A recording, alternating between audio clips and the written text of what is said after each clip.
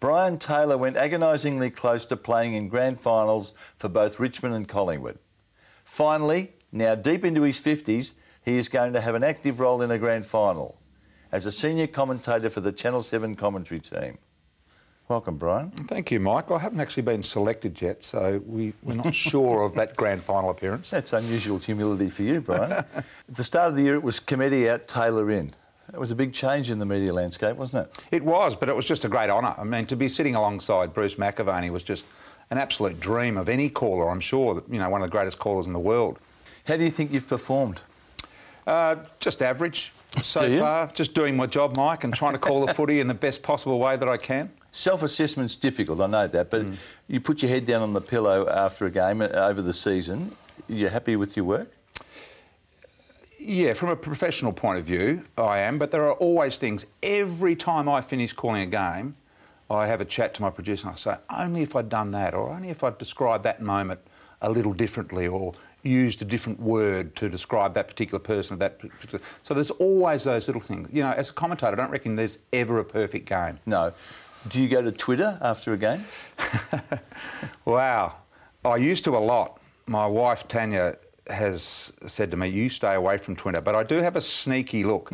Look, Twitter can be a ferocious medium and you can be cruel there, but you can also pick up great information.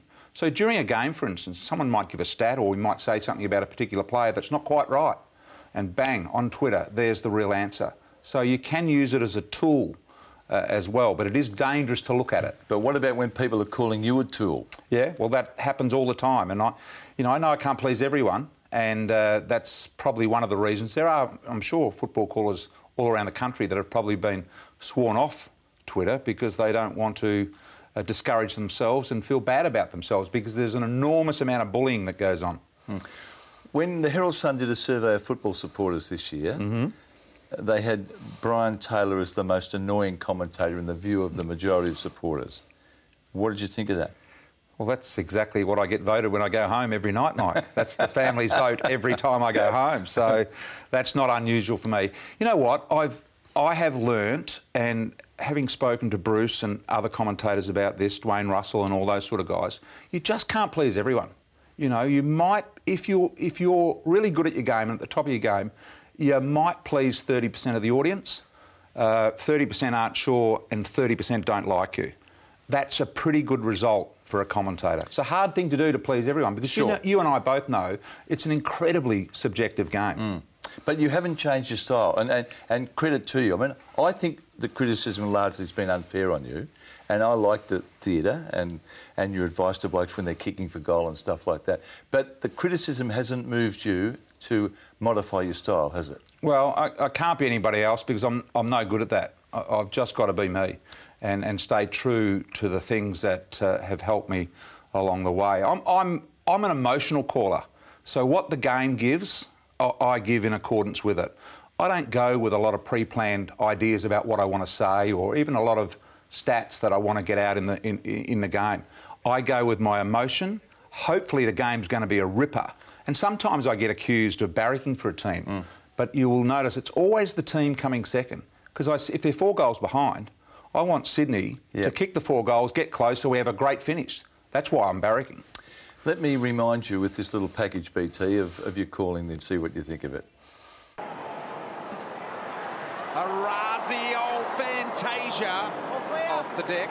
Watson goes forward. Orazio Fantasia. Tippin Woody. Little quick handball over the top. Leuenberger. Orazio Fantasia. Bangs it long. McDonald, Tippin Woody. Fantasia. Orazio Fantasia.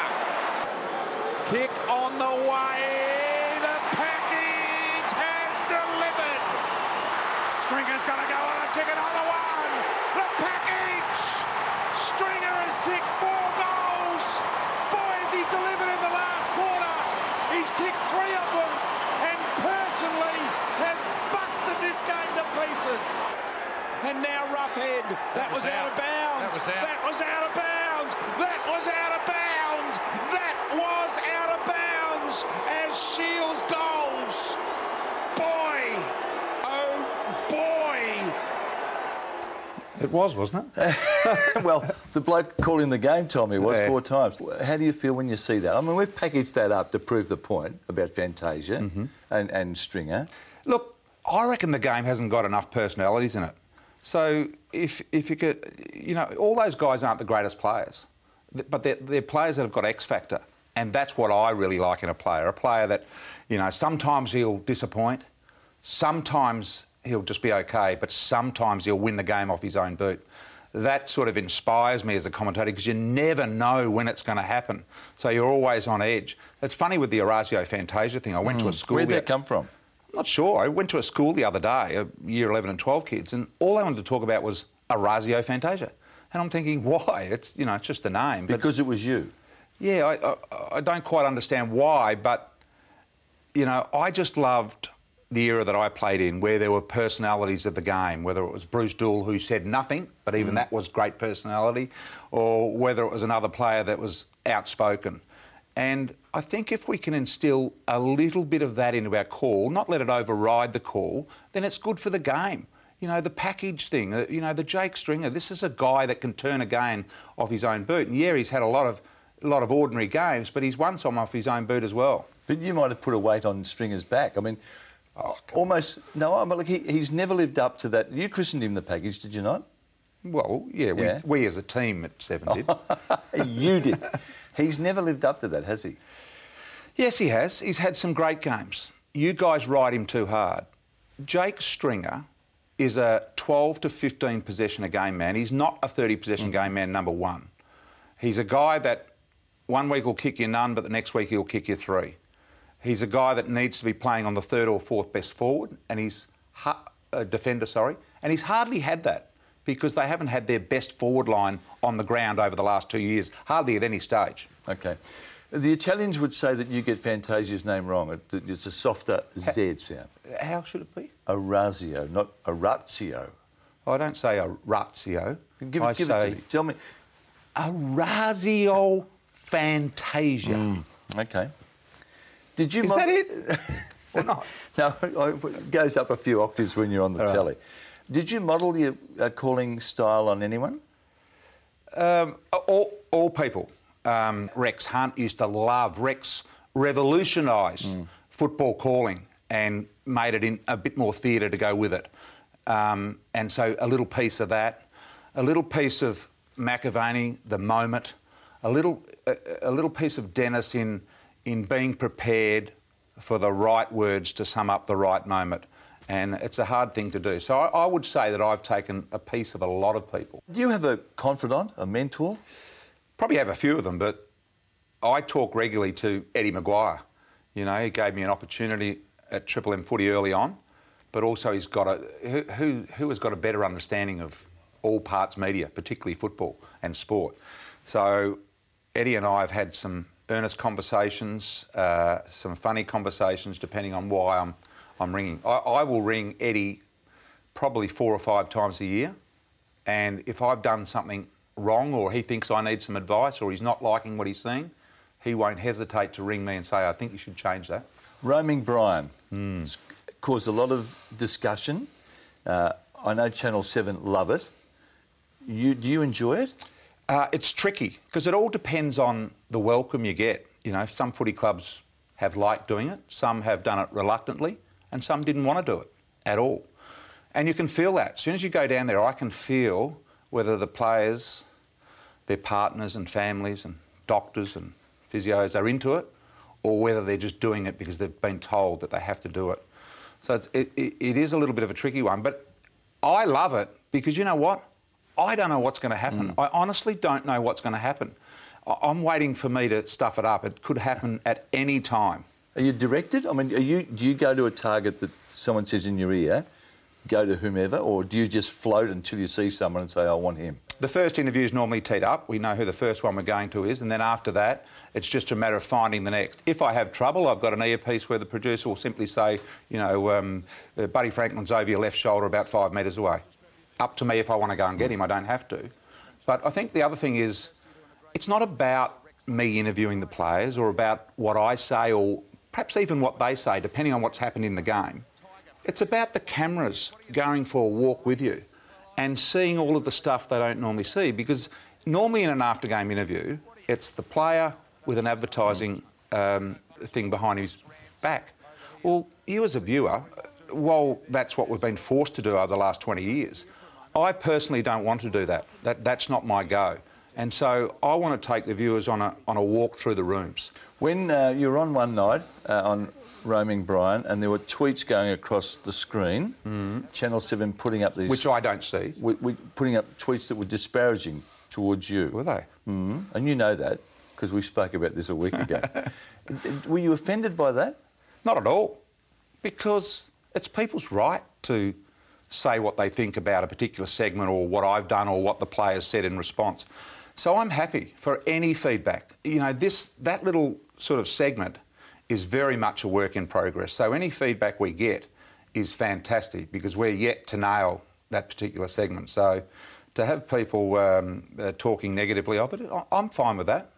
Mike, I'm sure you've done... You know how precious I am. Yeah, well, you are. But I'm sure you've done things that you go, well, you know, I got that wrong, but... You know, that's okay. It's all right for people to be negative about things because you'll never please everyone. Let's go back on the field. 1982. Oh, did I play? Yes, you played. And I told you we'd get to that. And you were a very good player, without the bad knees. I was an average player, Mike. I'll give you a stat later that'll disprove that. All right. 1982 Grand Final. You could well have played in the Richmond team that lost to Carlton. In fact, my memory is that you ran out on the ground with the Tigers and then ran off and went wherever you went. Tell us what the lead up to that. Yeah, it was interesting because in the last game of 1982, Richmond had a great year, and a very good friend of mine, Steve Perry, and myself, both in the last round of the year, hurt our knees. Steve did an ACL. He was our full-back and was going to be that through the final series. I was the full forward, and I'd kicked 70-odd goals in that particular year, so I was having a reasonable year as well. Both done our knees, both missed the finals in between. And there was Richmond, I think, won the second... There was only one final for Richmond. Yeah. The second semi. Second semi and then straight in the grand final. So they had a week off, prelim final week. We played a practice game at Punt Road, just a half. I played on Alan Martello, who was the full-back in the 82 grand final side. And I kicked a few goals with five or so, Mike, in that half a footy. Thought I'd proved my fitness, given that I'd had a good year and I'd appeared to have gotten over this knee injury. Anyway, I wasn't selected. I was told my parents had come over from Western Australia, my whole family had come over, wasn't allowed to tell anyone, didn't find out till Thursday of the grand final anyway. And to then, on the Thursday night, to have to go and tell the family that they'd come for no good reason because I wasn't actually going to play was a bit heartbreaking. And then Francis Burke, who was our coach at the time, thought it would be a good idea if I ran out with the team to try and keep them guessing till the last minute. So were you named? I can't remember whether I was named. Well, you probably... I think I was. Yeah. I think I was named, but always knowing that I wasn't actually playing. Gee, that's a bitter pill for a 20-year-old to swallow, isn't it? Yeah, it is. But you know what? As a 20-year-old, in a great club like Richmond, who'd just come off this extraordinary period in the 70s and even in 1980, you think, the next grand final at Richmond is just around the corner. Well, guess what? They haven't been They haven't been in one since. No, correct. And as players at Richmond, we thought we were always going to play finals because they were such a great club at the time. So you ran onto the ground and then were recalled, or you came off before the bounce, obviously. What did you do then? Went and sat in the stands. It was raining on that particular day, and I sat in the third tier of the northern stand and watched the game of footy. It was unbelievable. 1 minute I was down on the ground, and about 15 minutes later I was sitting up in the stand getting wet because it was a light drizzly rain on that day from memory. Even in 1980 you were a chance, weren't you? I spoke to Tony Gill during the week. David Cloak had a heel problem, ended up playing, but had he not played, you would have played in the 1980 Premiership team. Yeah, look, 1980 was my first year basically, and I'd played in round 18 my very first game of football against Carlton. And I guess the fact I'd played late in the season gave me some chance of being involved in the finals campaign, but it was only ever if someone was going to be injured. Yeah. I was at that game at Princes Park and you played on a bloke called Bruce Dool. I did. And I think you had 3 possessions. I think you're right. Yeah. He absolutely carved me up. Like, I learnt so much from that game. I played on the half-forward flank, can you believe it? He was the best half-back probably ever. I think he's in Carlton's team of the century as a half-back. He's in the team of the century. The team of the century. Yeah. He was just a brilliant player. I had 2 handballs and one kick for the day, and it wasn't the greatest debut in football. I learnt a lot. He was unbelievable. Only 40-odd games at Richmond, and then off to Collingwood. Yep. Geez, you were hot at Collingwood. Collingwood was a great time, yeah. Joined them in 1985. Yep. Bob Rose was the coach. He was just a great human being, great coach, great guy, and really welcomed me into the club. Collingwood didn't have a forward at the time. That was why I went. Actually went for the money factor was just not even an issue. It was for the opportunity to play at Collingwood as their full forward because Richmond were happy with Roach. And so that was the way it was. So it was great. And then, of course, Lee Matthews taking over early in 86 as well. You know, to be coached by those two guys was something I treasure. 86, 100 goals, the Coleman medal. Mm-hmm. You averaged 5 goals a game that year. Did I? Yeah. Oh, that's nice. See, I spend my time in record books, mate. But no, that's a great achievement, that, isn't it? Yeah, look, kick 100 goals in a year was... 5 a game is the relevant figure. Yeah, it was a bit of the norm in those days. There were so many great full forwards around, and coming off the era of McKenna and Hudson and Wade and these sort of guys as well, it really was a bit of the norm. To kick 100 goals was not an unusual thing. To do it at Collingwood was a little bit unusual. McKenna was obviously the previous one to me. There have only been 4 that have kicked 100. So it was a great time. I enjoyed it. I felt that when I was on, I was hard to beat in 1986, and I enjoyed, but we didn't have the team success that we required. It's fair to say that you flirt with danger, I reckon, when you're in the commentary box or what do you mean? On your tweets. Well, there's one famous one when what did you call Harry Taylor one day in 2014? I can't remember. Well, you called him a poofter.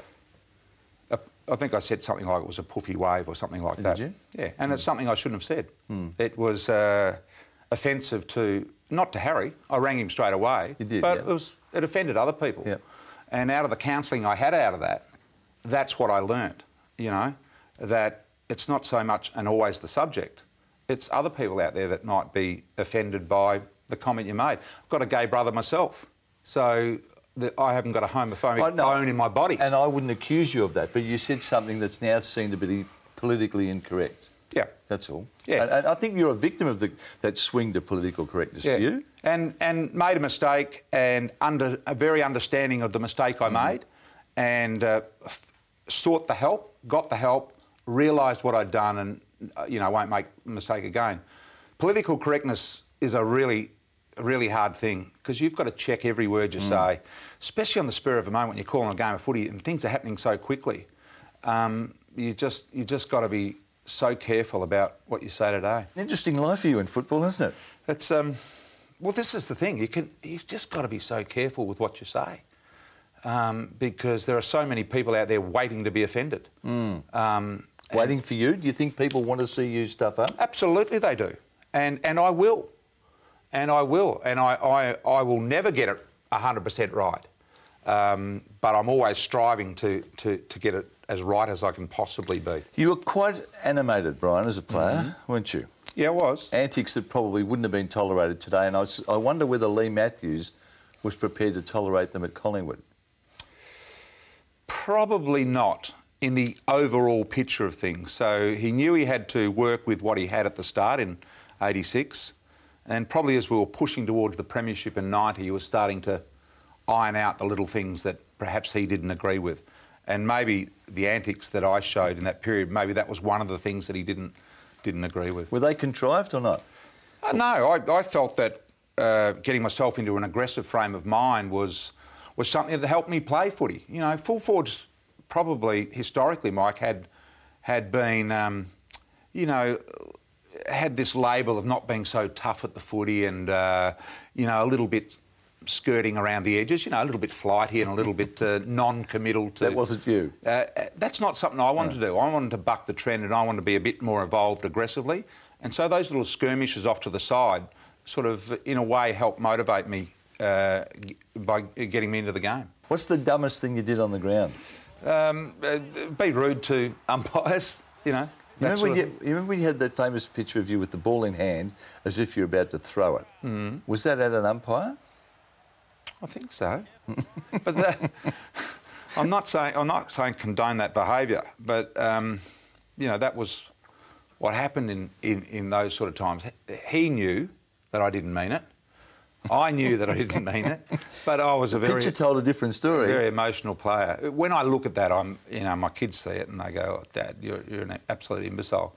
Well, why would you do such a thing?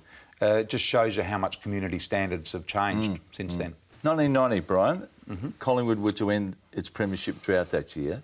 You played in the first qualifying final, which was a draw with West Coast at Waverley. Yep. You kicked the last 2 goals for Collingwood, which enabled them to draw, obviously, and that was the last we saw of you. Yeah, I didn't have a great game on that day, but in that particular game, West Coast, I got a fair bit of the footy in the first quarter. I think I missed 4 or 5 shots in the first quarter and then got taken off the ground, never came on until towards the end and was lucky enough to kick a couple. But it was interesting because a week before the final series had started, Lee Matthews and Gubby Allen had come to me and said, look, we've decided we're going to play you at the MCG, but we're not going to play you at Waverley. We think Waverley's too expansive and perhaps you'll get found out there. You're more suited to the roundness and the tightness of the MCG. Well, they did exactly the opposite. They played me at Waverley and didn't play me at the MCG. So I'm not sure what happened. I'm still confused today. But in the end, my form wasn't quite there, and I didn't deserve a game in the 1990 premiership. So you copped that okay? Yeah, that's the way it is. It's once again you think at Collingwood you're going to play another grand final. Doesn't matter. I'll get an opportunity, but didn't happen. But you had to cop it. What else could you do? Did you ever speak to Lee about it? Yeah, we've spoken as briefly as a few months ago about it, and I always take the piss out of him a little bit about it and ask him why, and he says, "Oh, you just weren't good enough." Yeah. Well, he's very matter of fact, isn't he? Absolutely. He says, "Oh no, it had nothing to do with the things that were going on around the perimeter. It was we thought you weren't good enough to play." So you don't feel cheated about being so close, certainly twice and maybe 3 times, and never getting to one? In the overall sense, we play to play in premierships. That's why we play. So in the overall sense, I feel saddened that I didn't reach the ultimate. But in the terms of the bigger picture in life, it's water off a duck's back. I mean, I've moved on. There are other things. I've got a great family, 4 kids. The bigger picture is much more important to me. When you went to Collingwood, you made Richmond pay, didn't you? It seemed like it was sort of you. Yeah, I love playing Tigers. Yeah. You got bags against them then. But there was nothing... Personal's not the word, but it wasn't because it was the Tigers. It was just the way it panned out. Yeah, just the way it panned out. Just the defenders that they had at that particular time I felt comfortable on.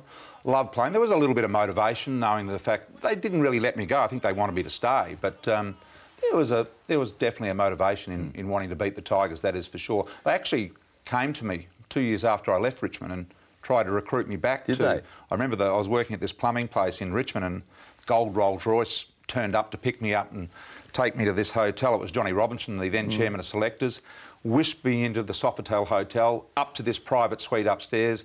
I walk in, I'm thinking, who's going to be here? And it was Alan Bond and Craig Bond, who were in control of the club at that particular time. And we had a good lunch and they let me walk out of the room, and in the end I'd said, no, look, I can't do it. I'm happy at Collingwood where I am. And just as I walked out the door, Craig Bond said to me, I remember him, he had a blank cheque, and he said to me, "You fill it in." Wow. And I just couldn't. I was happy at Collingwood, and I was happy where I was, and I just couldn't go back. The blank cheque. Even though the Tigers was, like they were my family. I came over as a 16-year-old kid, and they looked after me all of that time. It was a great time. They weren't known as great payers. When you were a 16-year-old and they were trying to lure you across the country, what did they offer you? Oh, I can't remember what it was, but it was. I had a job as a mechanical fitter at a bauxite mine in Western Australia. That's where I was heading. So anything was better than that. And so they said, what do you want to do? And, boy in the country, you don't aspire to great heights. And I said, look, I want to be a plumber. So they got me a plumbing apprenticeship in Paran, and I did it with a former Richmond player, and Kevin Sheedy helped me, and I stayed with Kevin for a while. So they really looked after me. They were fantastic. Kicking for goal, BT, and I acknowledge this, you were a good kick, and you are prepared to give your advice in the commentary. What do you think of generally speaking, the way the full forwards kick for goals is, or any of the blokes playing forward? I think they've moved on, and I think they're doing a lot of things with goal kicking that are better than we ever did. So the very difficult shot from the boundary line, they're making it look very, very easy with, the banana, with the traction of the ball along the ground, bending it on the ground and all that sort of thing. So in a lot of ways, they're making it look better. Perhaps the set shot directly in front, 35 metres out, is the one that you're talking about that hasn't got better. It absolutely stuns me. I was at Collingwood a few years ago helping out with some kicking down there, and I remember Mick Malthouse was there at the time, and I said, look, Mick, I need to get hold of a couple of your players and we'll do some, perhaps 2 30-minute sessions per week. You volunteered this? Yeah. Rocker and these sort of guys. And he said, look, you need to go and see the head of fitness.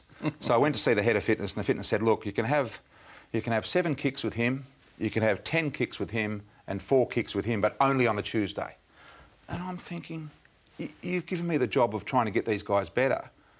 How do you expect me to do it with that sort of attitude? These guys need to kick 50. They need to have 50 shots at goal a week. So here they are. They won't take this opportunity of the real possibility of improving their game, yet they are prepared to send home an oxygen tent for Scott Pendlebury and his wife to sleep in to gain 0.01%, but they won't allow you to do the goal kicking that you should be doing. This is where our game is being slightly hijacked by the sports science guys. I think they do a great job preparing the guys. They've been prepared like they've never been prepared before. But they're forgetting about one thing. They're forgetting about the skills of the game and practising those. But aren't you surprised that Mick Malthouse, given his status, that he wouldn't have just said to the fitness blokes, BT's here to teach these blokes how to kick? I was flabbergasted. I was absolutely flabbergasted that Mick would give the power to there and there would be no comeback.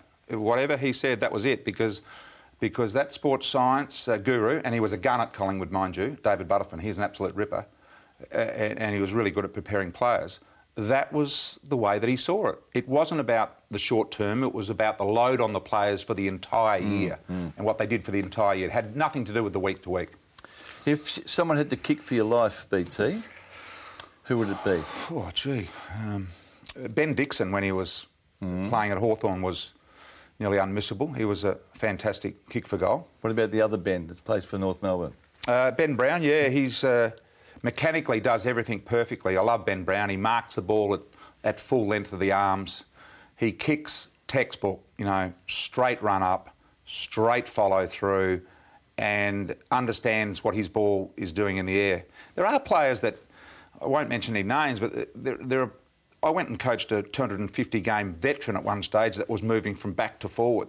The first thing I said to him when he came down, knew he was going to be playing forward for a couple of years. I said, what does your ball do naturally in the air on a day where there's no wind? Does it bend left to right or right to left? And he didn't actually know. And that was stunning to me, 250 games. And so, Ben Brown understands what his ball does once it leaves the boot. And if you don't understand that, how can you possibly aim in the right spot for it to end up between the goals? I can honestly say I enjoy your commentary. I like it, it's lively. It makes the events sometimes seem even more entertaining than it is. It was a better career than a lot of people give you credit for. And I think you were cut down by bad knees. And as I said, I enjoy you in the commentary box, and it's great to finally get in front of you, BT. Good on you, Mike. Thank you for having me.